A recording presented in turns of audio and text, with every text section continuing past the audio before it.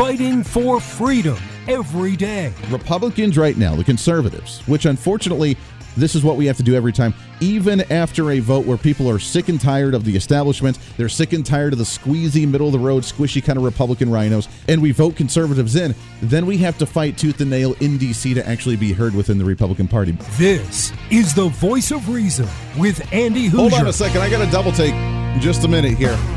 I got to breathe it in, let it resonate for just a moment. I'm pretty sure, could be wrong on this, but pretty sure I just saw The View earlier today actually give credit to Donald Trump for something. I know that is sounding far-fetched, and now you know aliens have officially landed on the planet. Now you know that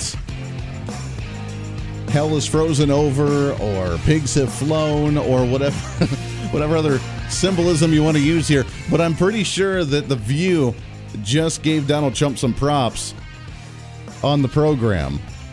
They weren't attacking him. They were actually attacking somebody else. They were attacking Ron DeSantis. But still, in the way of attacking Ron DeSantis, they praised Donald Trump, at least in some weird degree. We'll get to that in just a second. What's up? Welcome into the program. It's a Monday. Let's kick off the show the best way we know how to, setting the tone for the rest of the week.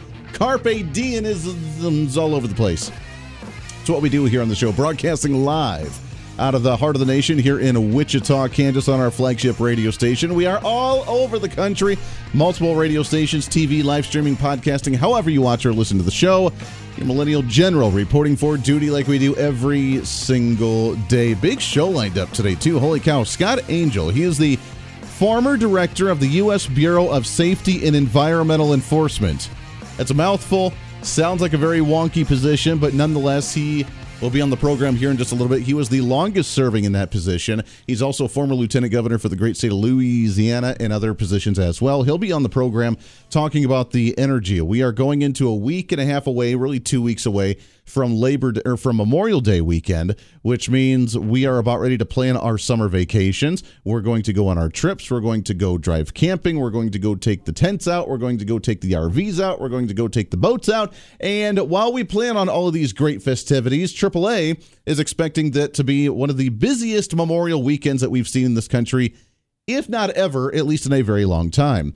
Now, that being said, we're also doing it with one of the most expensive, with gas prices still floating above $3 a gallon for the average across the nation. Is that going to kill off some of that travel? And if it's that expensive now, what the hell is it going to look like going into the actual summer season after the summer holiday begins to kick off? So we'll talk with Scott about that coming up at the bottom of the hour. We'll talk about OPEC production, oil production globally, our lack of dependency on our own independence of energy production, and a heck of a lot more. So we'll get to all that in just a little bit. But man, I'm telling you, I'm pretty sure you can listen to it for yourself. Anna Navarro on The View earlier today giving some props to Donald Trump, which is never heard of, especially on a place like The View. Look, that's the thing about Donald Trump, really, that he has this ability to hone in on people's defects and say things that then stick, right? Little Marco, lying Ted, low energy Jeb. We all remember these things. And I think he's hit it with Ron DeSantis, that he does lack charisma. He does lack personality. And Ron DeSantis better hope that winning is not, and governing is not about entertainment, because he's certainly not entertaining. And I think that the town hall last week showed that a lot of people in the Republican base still really like Trump's entertainment and circus. Ron DeSantis has a problem. Ron DeSantis' numbers have dropped drastically since he won re-election in November. I think it's because he's attached himself like a parasite to every single manufactured culture war issue he can, and people, particularly Floridians, see through it. It's really kind of like an old shtick now. Drag queens, Mickey Mouse, AP Black History courses. I mean, it's just crazy. Right. Yeah. I'm just going to throw it out there. What type of witchcraft, mind games, women games are you playing at here? What are you doing? What are you doing to us? I had never in my life thought that I would hear them say that Donald Trump was good at doing anything.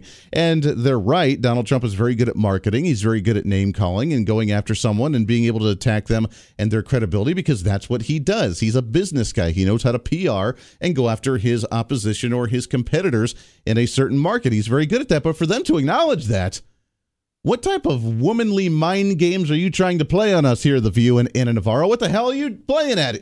What's the motive behind this? Do they want Donald Trump to become the nominee so that way they can go after him like before?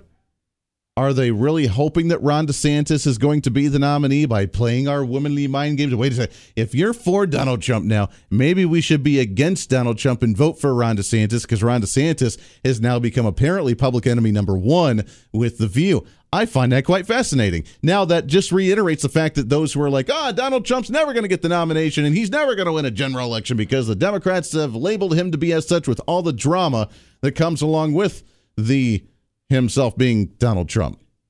And if you believe that, then that just reiterates and just proof case positive right here that Ron DeSantis or any Republican candidate will get the same treatment from Democrats and the mainstream media and The View and all the pecking hens that are on the other side of the aisle, because it does not matter if you have an R in front of your name. You're probably a sexist and a bigot and a racist and everything else. So the fact that Ron DeSantis is going after the quote-unquote woke industry, and they don't like that, he is now public enemy number one, and they agreed with Donald Trump that he's lacks characteristic, which to a degree is actually kind of interesting. That I guess a blind squirrel hits one on the square, right, every once in a while, right? They find the blind nut. Is that how that goes? Let's get into what's trending. What's trending today? We will touch on briefly the Title 42 immigration issue. Obviously, a mad crisis at the border right now. We'll get into that in just a little bit. But, there's not a whole lot more to report other than the fact that it's a complete disaster. The other issue that we've been focusing on has been the debt ceiling debate, where June 1st is that deadline, a week and a half away. I guess 2.5 weeks until the end of the line for the debt ceiling. Kevin McCarthy meeting with the Biden administration again today. Not a whole lot of movement, not a lot of movement in conversation or in policy making or even opinions from the Democrat Party, meaning that so far only Republicans have a bill to extend the debt ceiling and try and encapsulate and actually try and handle the spending at the federal level and try and whittle it down just a little bit. Capping the federal growth at 1% every year, which Democrats are like, yeah, that's cute. Not going to happen. But Kevin McCarthy coming out strong right after walking out of the White House, going straight to the media. We can lift the debt ceiling and find a way that we can curb this increasing debt that is affecting every American family with inflation. And now 3 banks of our 4 largest banks have closed, are in the debt problem. Nothing has changed since then. The only thing that has changed is the House has raised the debt ceiling and passed the bill. That's why we had a meeting today. Everybody in this meeting reiterated the positions they were at. I didn't see any new movement. The president said the staff should get back together, but I was very clear with the president. We have now just 2 weeks to go. If Chuck Schumer could pass something, we'd go to conference right away and solve that. But I don't think Chuck Schumer can pass anything. They haven't dealt with it. Unfortunately, the president has waited 97 days without ever meeting. Every day I asked, could we meet? And he said no. Taking charge of the conversation. Now, the question is it working with the mainstream media, and is it working with the general public? Obviously, the general public wants something done because we can't let the government default on our debts now, can we? Now, I say that a bit tongue-in-cheek because, as you know, and as you follow this program, you realize that we can't. Legally, constitutionally, we cannot default on our debts. That is the number one priority. So God forbid we don't pass something here to create some type of plan. Then we shut down and we prioritize all of our spending towards that. And guess what? Government agencies end up losing their funding temporarily, which Democrats really don't want. They don't like that. They don't like that. So what's the plan? You would think they would come up with a plan, but their plan is to avoid and then blame Republicans because they, again, in their grand wisdom of compromise, working across the aisle, finding a middle ground, which is what this nation's all about, right? The great compromise.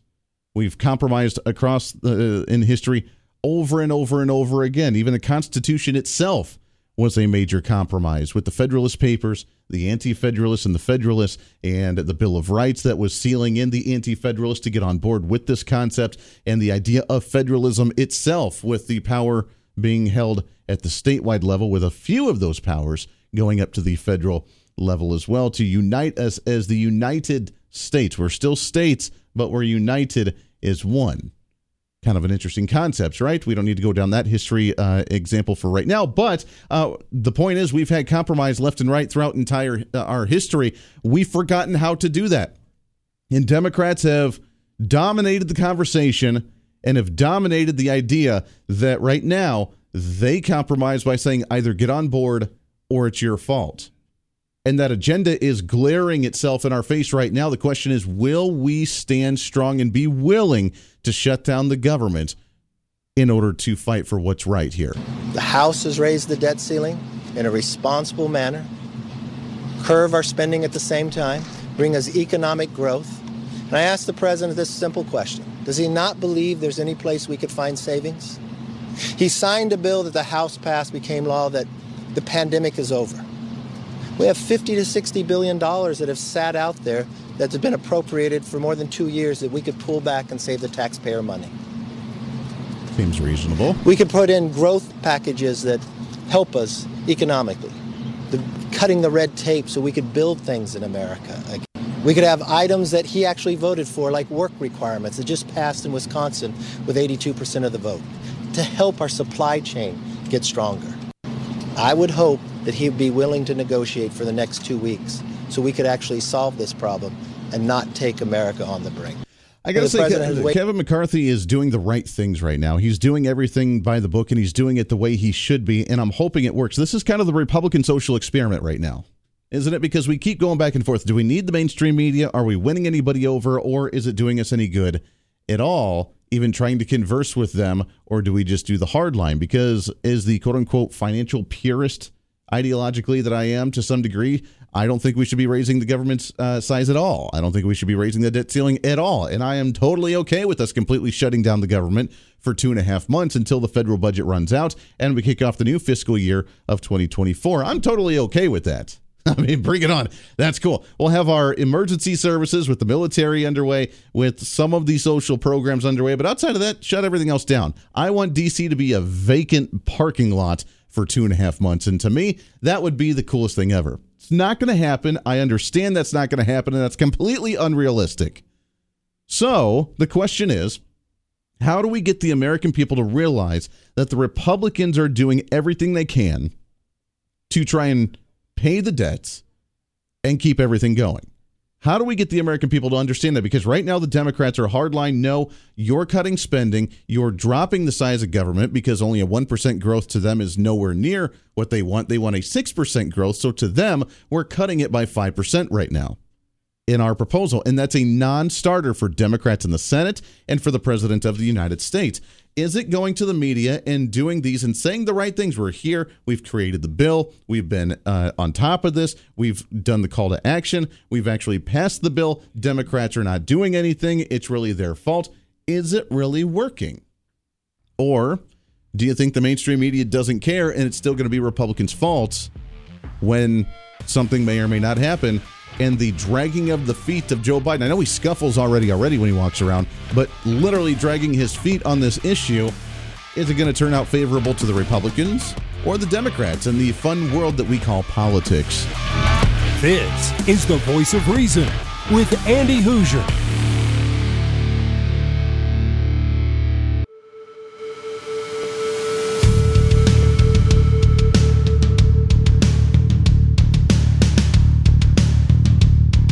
Fighting for freedom every day.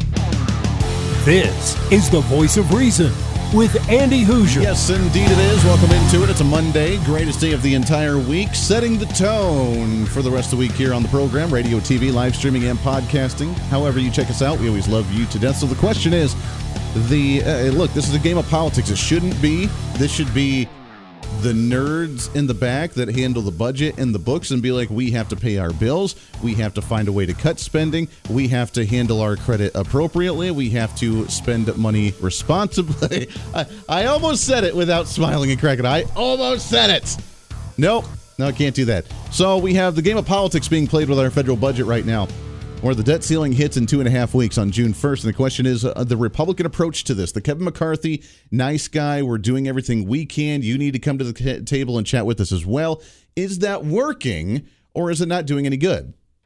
For the other side of the aisle, for the Democrats who are the purists that say either get on board with us in the way we want to, or else you are the problem and you're going to cause a default because you won't just willy-nilly do what we tell you to do. It's a very chauvinistic, narcissistic type of mentality, but that's the way Democrats mostly are. Not to lump all the Democrats together, but their policies reflect that very much so. We dominate. We tell you what's up, and either you get on board or you are the problem, and we will guilt and shame you to death because of something like that. Kevin McCarthy, during his press conference earlier today, said, hey, we crafted a bill that did raise the debt ceiling by $1.5 trillion, that does grow the size of government, and we pandered to even what Democrats' priorities were in order to make this bill happen. So I had to look for things that Democrats had agreed to before. Like Senator Manchin believes that we should cap the growth going forward. So we would take the next 10 years and we would spend more each year, but only 1%. That would save us a lot of money. We'd find savings like COVID money, bringing it back. We'd find ways to grow the economy by making us energy independent, lowering the cost of energy, but at the same time changing the red tape on the permitting reform so we could build things again. I thought that was a common ground idea that we can all get together on. So we had made sure that we wouldn't go into default, so the House raised the debt limit and also had growth for the rest. No, I'd say that I disagree with him in just a sense in saying that, we're not going to default on it regardless, but I see the point that he's trying to make there. So after all that, laying it out, trying to be fair, trying to be balanced, trying to create a bill that's happy for everyone, showing that Republicans are productive, the House of Representatives did their job, it's the Senate that's failing, it's the Democrats that's failing, it's Joe Biden that's not coming to the table to have a conversation regarding the debt ceiling. During the Q&A, the question is it resonating with the mainstream media? Again, you say that a little bit tongue-in-cheek, but is it resonating with them for them to be like, yeah, you know what, maybe we should call out Chuck Schumer and see if he's actually doing something. Yeah, maybe we should ask the Biden administration. No, here's their response. Mr. Speaker, Congress does have the purse strings here, and if you are not able to prevent default, are you prepared to own it? All right, I know it's a little hard to hear because she was a little bit far away. Congress has the power here, and if you don't come to an agreement and you don't raise the debt ceiling, are you willing to own it? Own the fact that the debt ceiling didn't get raised and we defaulted on this spending. Are you willing to own that, Kevin McCarthy? Even though you've done your job by passing a bill that no one else wants to touch because you refuse to just give in to whatever they want to do because they're the purists that get anything they want because they're the spoiled brat children that are the progressives in this country, and you just didn't give in to whatever the spoiled bratty child wants when they're throwing the temper tantrum in the middle of the candy aisle. Are you willing to own that? That's where we're at today. Well, I don't see how we would own it if we raised the debt limit. So if I look back, the House raised the debt ceiling, the Senate has not, and the president hadn't negotiated. So I find that very odd. Telling you, you're never going to get through to them. It's always our fault. They have loved and embraced the Obama style of, we're not coming up with any solutions, but you didn't do what we wanted, so therefore it's either all or nothing. The government will shut down, and it will be your fault. That's the madness we're into. Lots more coming up on The Voice of Reason. Stay here. This is The Voice of Reason with Andy Hoosier.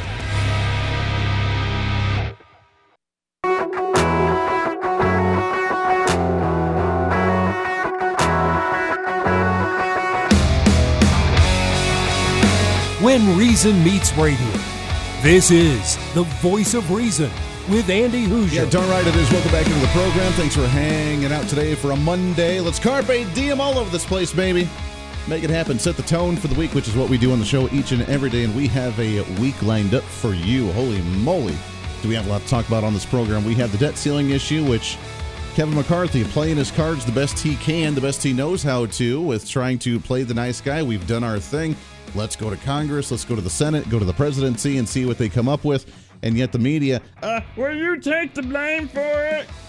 Come on, man.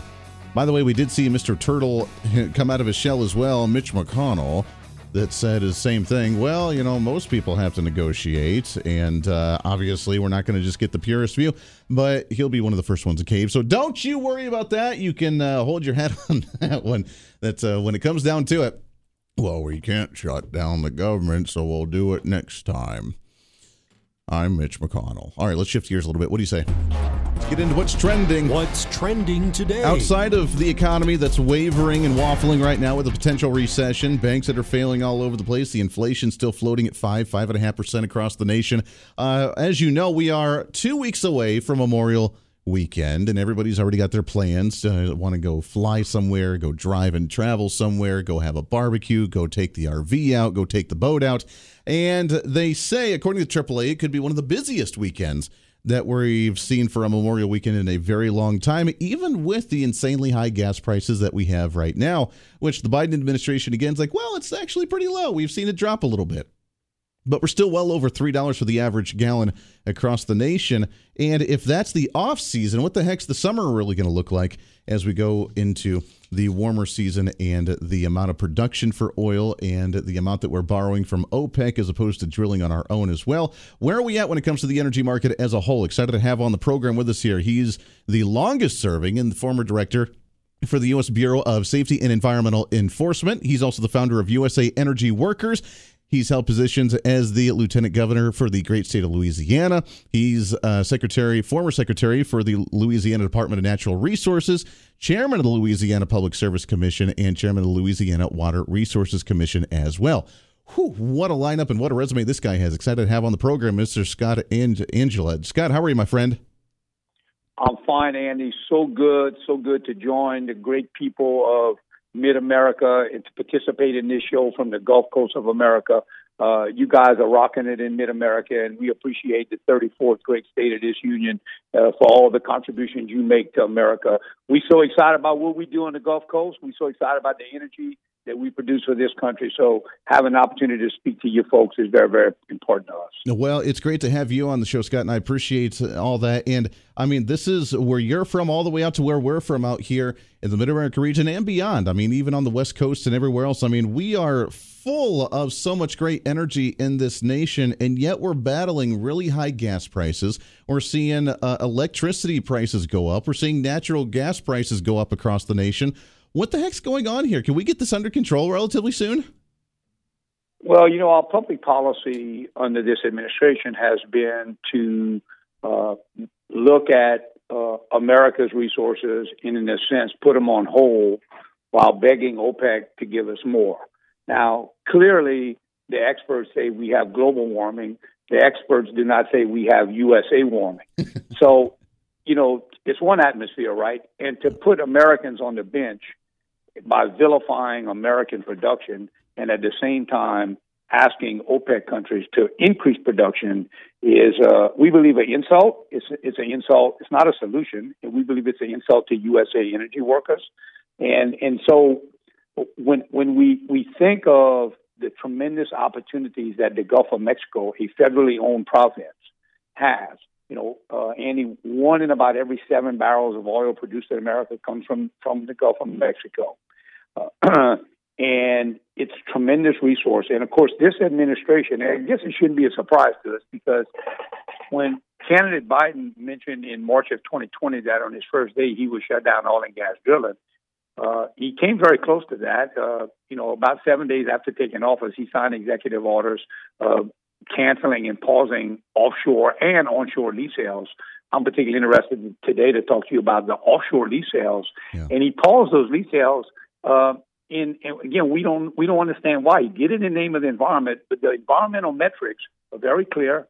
The Gulf of Mexico has the second lowest carbon intensity production on the planet and the lowest venting or flaring of methane on the planet. Why is that important? Because those two things, carbon dioxide and methane, are what the experts say cause climate change. And yet, in the area that is the best in America, we've tried to pause and cancel, or we have paused and canceled lease sales, and we are now through a period in America where we've had the longest lapse of what is called a 5-year offshore leasing plan. Now, statutorily, Congress has said we should have a 5-year a lease plan that's been on the books for some time, and this is the longest period of time in American history where we've had a lapse of that program. It's very unfortunate. It's an unforced error, and putting people on the bench that sound like me with a Cajun accent and asking OPEC to give us production is kind of troubling, right?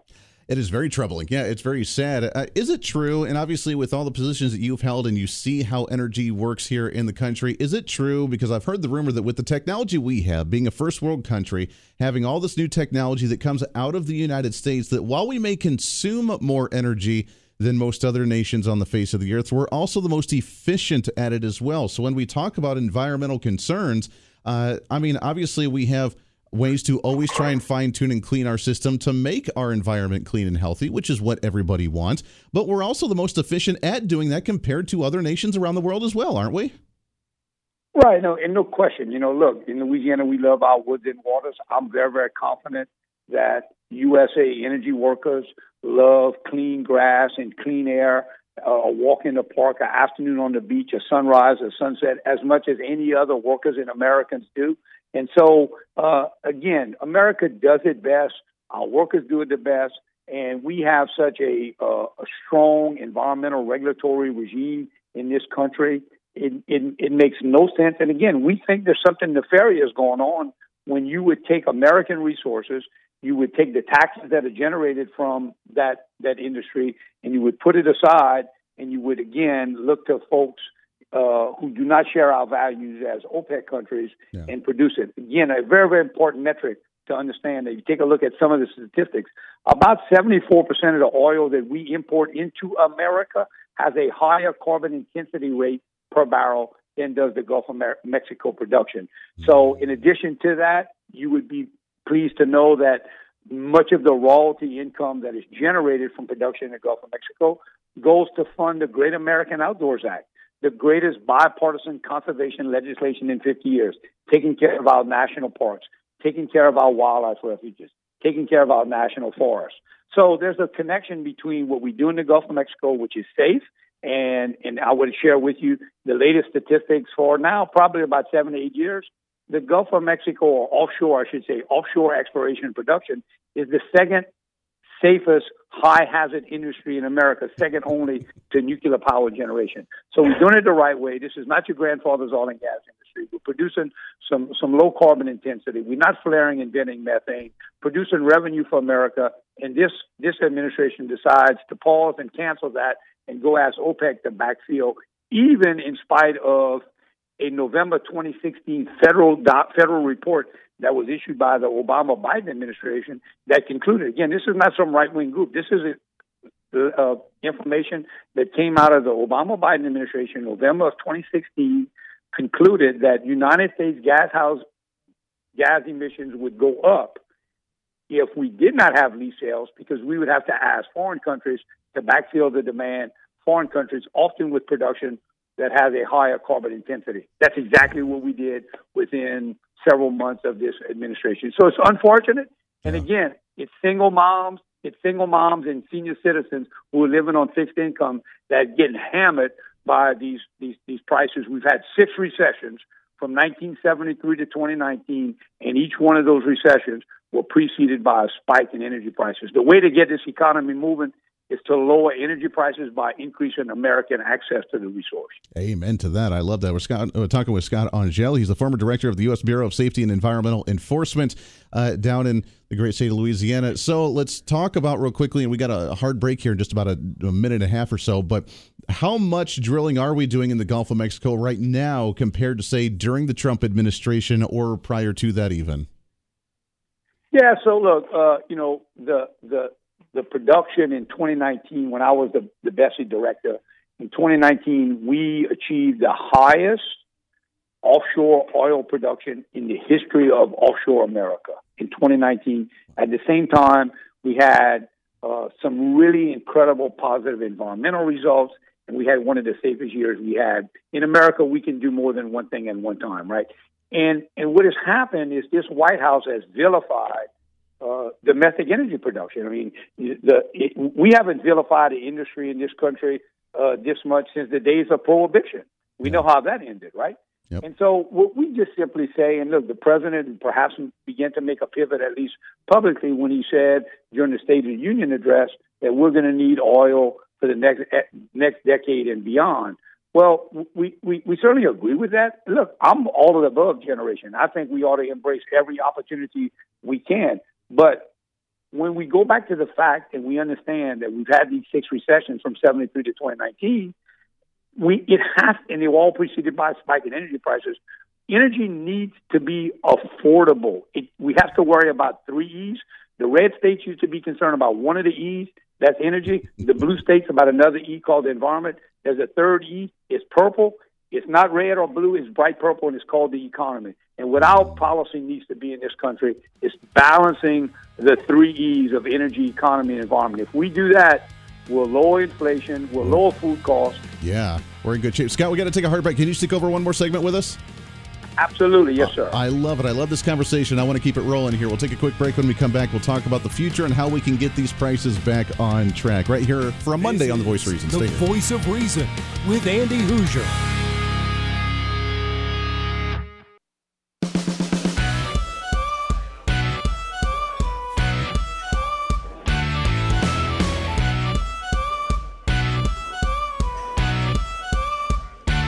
Fighting for freedom every day. The Voice of Reason with Andy Hoosier. All reason, common sense, rationale. Welcome back into the program, especially for a Monday today, kicking off your week the way we do here on the show every single week. We got a lot to get to throughout the week right now. However, we're talking about energy. And Scott, the most important question I got to ask you today is it Louisiana or is it Louisiana? Well, I guess it depends on what side of the bayou on. Where I'm from is Louisiana. Okay. All right. I want to make sure. Louisiana. I need to get down there. I've always wanted to go down that area. I've always wanted some authentic Cajun cooking from that area. So one of these days, man, I'm going to have to make it down that way. Well, you got a standing invitation, and the former Lieutenant Governor of Louisiana will be happy to be your tour guide here. So take that for what it's worth. And look, we so proud of what we do in this state. In terms of not only inviting folks like you to come be a part of it, but in the same time, we believe that every American is connected to Louisiana through the gas pump. Amen to that. Amen to that. We got just a couple of minutes as we kind of wrap up the program today, but let's talk about moving forward. Obviously, there's this big push to centralize everything into electricity, the electric vehicles, and the electric gas stove. Now, we're going to get rid of the gas stove, go to the electric stove, because gas apparently is really bad and puts all these toxins in and kills us, even though we've been using them for 50, 60 years. But this push for electricity, my question is if we don't drill, or if we don't produce oil, or if we don't produce natural gas to continue to energize the electric companies, how in the world are we going to sustain the stability of the energy electric grid when we don't know how to actually continue to create that energy? Yeah, it's really kind of silly. It's a silly season, and I'm so glad the name of your show is called The Voice of Reason. That's a really incredible, consistent voice where I think I've been on this issue and where USA energy workers are. Look, electricity is great, but electricity doesn't produce anything, right?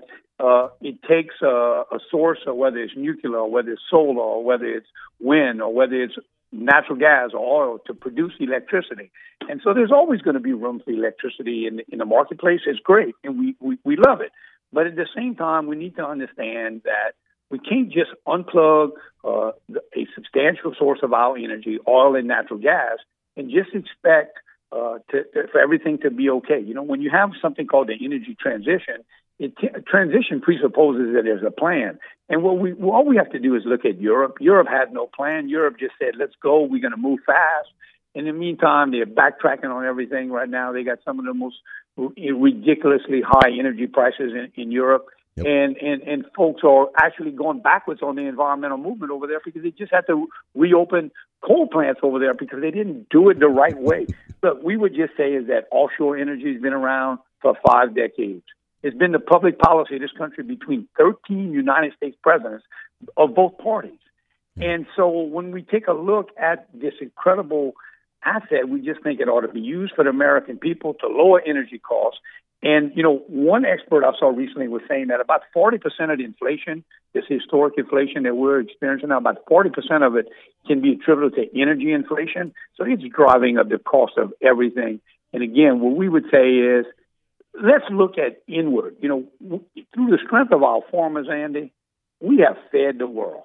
Through the strength of our farmers, we have fed the world. We've exported democracy and freedoms of religions and freedom of press and all the things that we believe in America.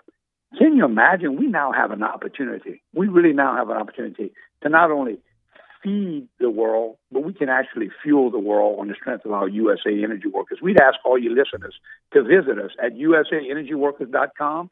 There's a simple 30-second petition to sign and express your opinion that you want domestic energy to help fuel this country so we can balance those 3 E's.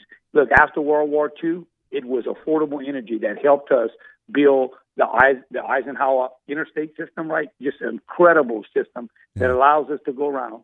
Not a whole bunch of that with electric vehicles, not a whole bunch of windmills in the back of pickup trucks, right? And so at the same time, we believe that if we can focus on domestic energy, don't take my word for it, I'll wrap up here. On Friday, October the 22nd, 2021, in the Wall Street Journal, the way to reduce gas prices is to produce more oil to increase the supply. Mr. Biden wouldn't have to plead with OPEC to produce more if he weren't working so hard to limit U.S. oil production. Unquote. Drop the mic moment. I love it. Man, I love it. That's what I'm talking about right there. Power up, baby, is what it's all about. Scott, we're out of time, my friend. I could talk to you about this forever. I love it. It's usaenergyworkers.com. Go there, check out the website, sign the petition. Let's get our energy workers back out there and producing energy for us and for the world. We could again be those great exporters of energy around the globe and take care of individuals, getting them back on track. Scott, we appreciate it very much. Thank you for everything you do, brother. Let's get you back on the show again soon. Thank you so much. Hey, absolute honor, my friend. There it is. We appreciate that. usaenergyworkers.com. All right, that does it for us today. Podcast up in a little bit. Until then, we'll do it again tomorrow. Be your own voice of reason. Be that catalyst for change. Until then, this is the voice of reason. I'm Andy Hoosier. We'll see you on the radio.